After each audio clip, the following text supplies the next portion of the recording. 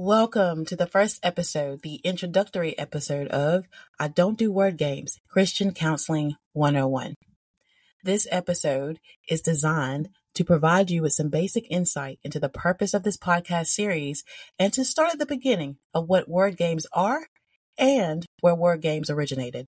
I am Shell L, and it is my pleasure to serve as your host.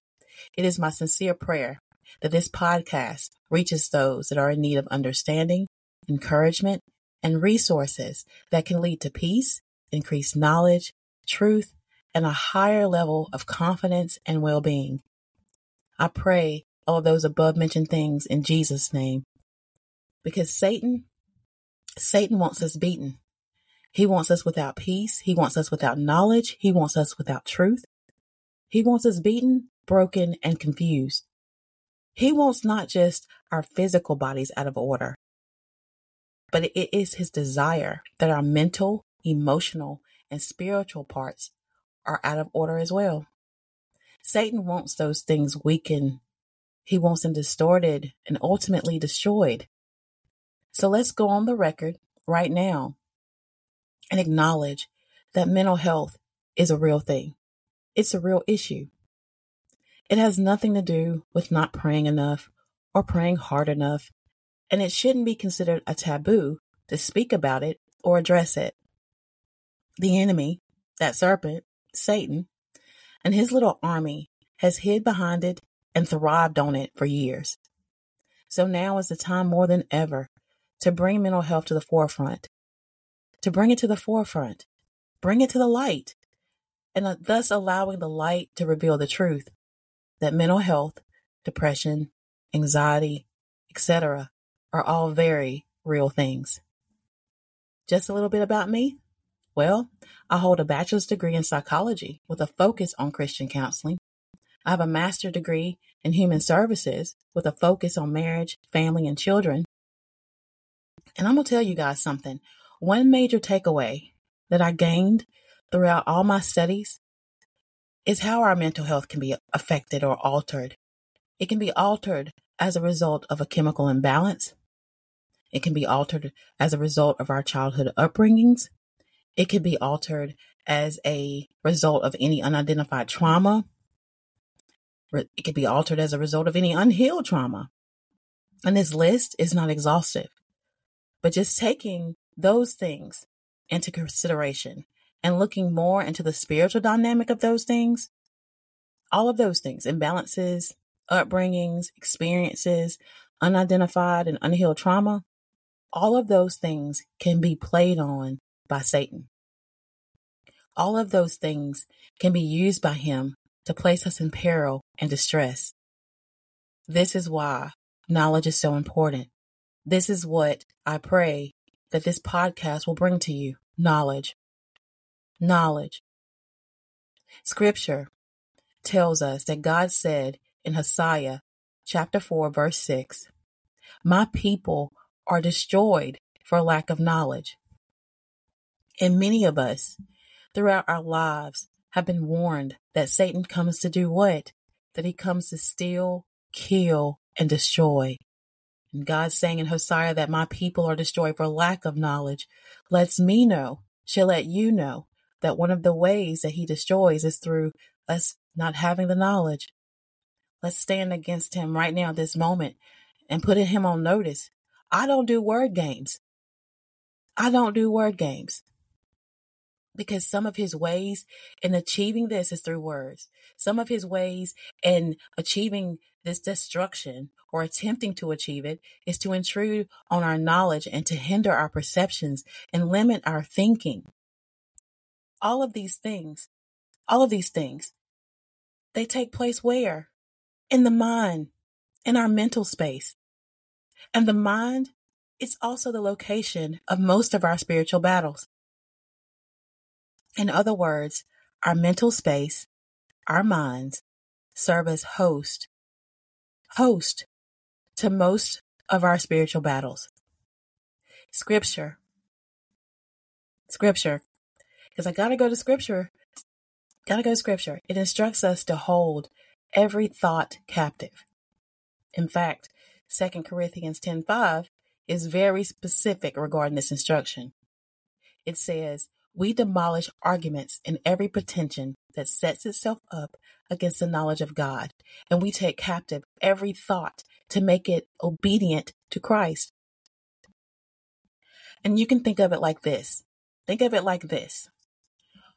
We want every thought held captive to God in Christ, not us being held captive by the thought. That's why it's vital that we keep our minds sharp. And I am not speaking IQ levels right now. See, one of the ways the enemy uses this mind or mental assault on us is through the use of words. That's why I want you to go ahead and start now telling him, I don't do word games. Because he knows that words can leave a lasting impact. He knows that words have the ability to bless and to curse. Words can hurt just as well as they can heal. Words can leave a beautiful legacy or whirlwind of trauma. And the enemy is very much aware of all of this. In this first episode of I Don't Do Word Games, I think it would be helpful if we looked at the first word game ever played. I want you to think back to the beginning. I want you to think back to the book of Genesis. In the beginning, God created heaven and earth and all the things contained within it, including us. With mere words, God poured power into those words, and God created good things. But with the mere twisting of words, the very first word game originated and was played. Satan took an innocent mind and with words introduced that mind to sin. With words, he introduced that mind to lies and deception.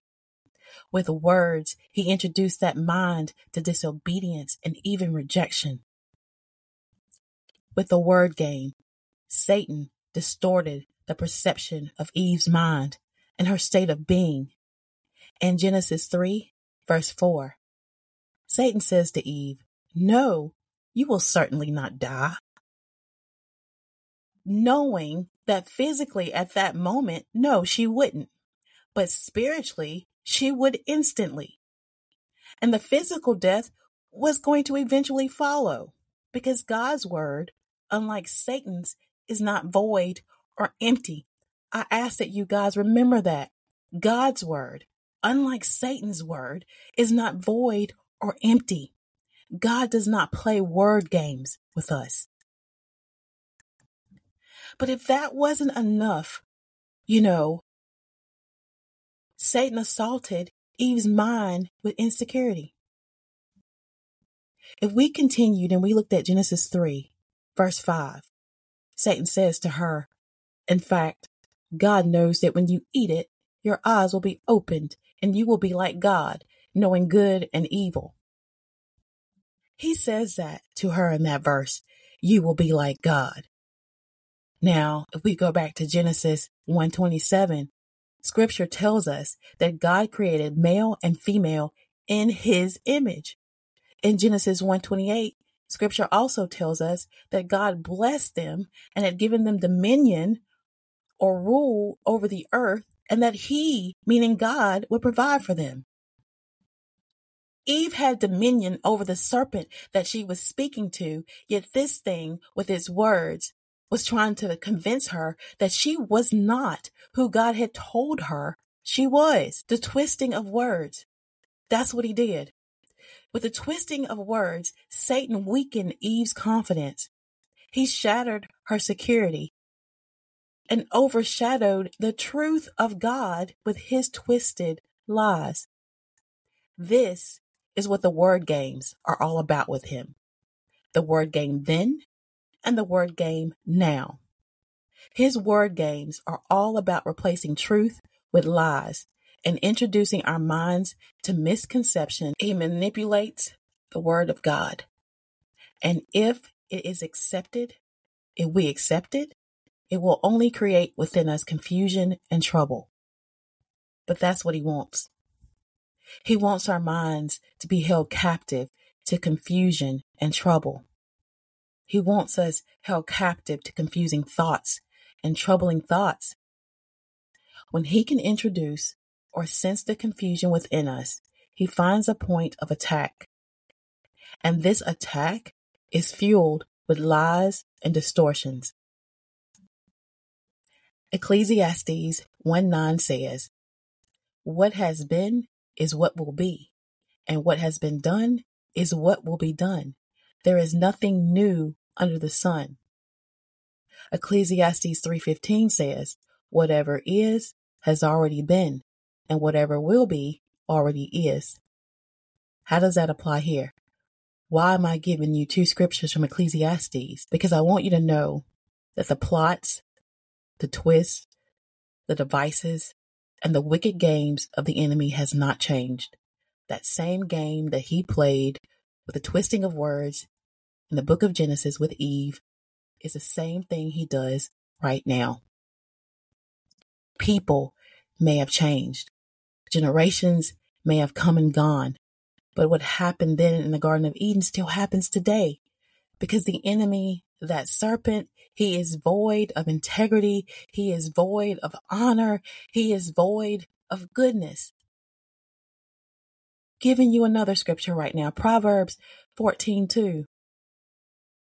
Proverbs 14:2 says, "Whoever lives with integrity fears the Lord, but the one who is devious in his ways despises him." And that serpent, the old dragon, he despises God. And with his devious and dark nature, he wants to limit our knowledge, which will limit our perceptions, ultimately limiting our truth, which will constrain our spiritual freedom.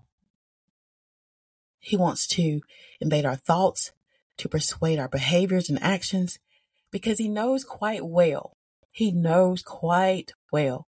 that we all were made in God's image, but he wants to recreate us in his. And his word game, that game achieved this in the garden with Adam and Eve. They had fallen just as Satan had. If we continue to look at their story and continue to see how this game played out, we find out that prior to Satan introducing Adam and Eve to sin, all humanity had to do was reach up and retrieve their food from the trees that God had placed in the garden.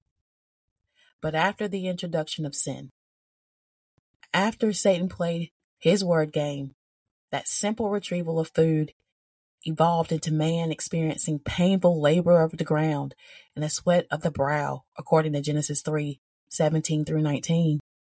And so Adam would spend the remaining of his days sweating and working the land. And he would be continually reminded that he was dust and he would return to dust. And as for Eve, well, Eve would have more intensified labor pain according to scripture. And God's plan for her married life would become disfigured and distorted. Her married life would become something of an inequality and subjugation, according to Genesis 3:16.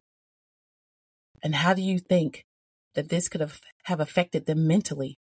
Think about how it would affect them if this happened right now today. Think about how it would affect you. Think about the mental aspect of that. But the enemy didn't care, because his one desire then is the same now. He wants to bring shame. He wants to bring shame to God. And the one way that he tries to do it is by bringing shame to us. He wants us in a fallen state. He wants us influenced by his lies and his words. Words are his weapons of assault. Words are his pawns in his game of words. In the garden, his agent was a serpent. Today, what I want you to be made aware of is it could be anything or anyone that is already under his spell or his persuasion. Ephesians 6:12 says, "For our struggle is not against flesh and blood, but against the rulers, against the authorities, against the cosmic powers of this darkness, against evil spiritual forces in the heavens. His word games can come through a person, an agent, and what he considers his device. So we have to see beyond the flesh and blood and see the devious evil force that is fueling the game. I know sometimes it may be hard when those word games are being played with you. I understand that it may be hard to see it's not that person, but it's a spirit. But that's why, another reason why this podcast is being put in place, because I want you to be able to discern. I want you to be able to see beyond the temporary that may be in front of you or the physical that may be in front of you. I want you to be able to see the spiritual aspect of it. I want you to be able to understand who's really behind this, who's really trying to mess with your mind or throw you off or become a distraction. I want you to make note in your mind and in your thoughts that just as mental health is real, so is spiritual warfare. The enemy has been able to exploit so many because many were not aware of the war. And on top of that, there are many others that do not see the importance of acknowledging mental health. Throughout these episodes, we will expose this war. There will be times when real life scenarios of word games will be provided and dissected to help you gain understanding and helpful resources. And then there will be times where biblical texts, like the whole situation in the garden, will be utilized to further advance our knowledge and growth. Irregardless, I Don't Do Word Games, Christian Counseling 101 has been established and inspired to give you a new hope and a new perspective, to promote in you a renewed mind, and to provide you a place of peace and comfort. If you ever would like to provide feedback, or if there is a particular scenario or situation that you would like addressed, you are free to send an email to graceandpeacefellowship@gmail.com. Again, that's graceandpeacefellowship@gmail.com. And as we conclude this session for this week, I would like to remind you what the serpent received as punishment, or shall I say his just reward for his word game in the garden. Genesis 3:14 through 15. So the Lord God said to the serpent, "Because you have done this, you are cursed more than any livestock and more than any wild animal. You will move on your belly and eat dust all the days of your life. I will put hostility between you and the woman, and between your offspring and her offspring. He will strike your head, and you will strike his heel." Here is our good news, you guys. Here is our good news. The foretelling of the Son of God, who arrived and has provided us with grace, forgiveness, healing, and a spirit of power, love, and sound mind. What is within you has power, love, and sound mind. The indwelling Holy Spirit. I want to reinforce to you the sound mind part. The one thing that the enemy was able to rob Eve of, one of many things. But it all started with him robbing her of her sound mind. He placed within that woman insecurity. From insecurity, fear can be birthed. Anxiety can be birthed. Depression can be birthed. Low self-esteem can be birthed. And where do those things take you? They take you to a place of bondage, and they hold our minds captive. So I want you, moving forward, to say to the enemy and to remind yourself, I don't do word games. I don't have to play word games. I will not be destroyed from lack of knowledge. I will have a sound mind because I know the word. and knowing the word helps to discern the words. May you all be covered in grace and peace. And until next time, this is Cheryl L.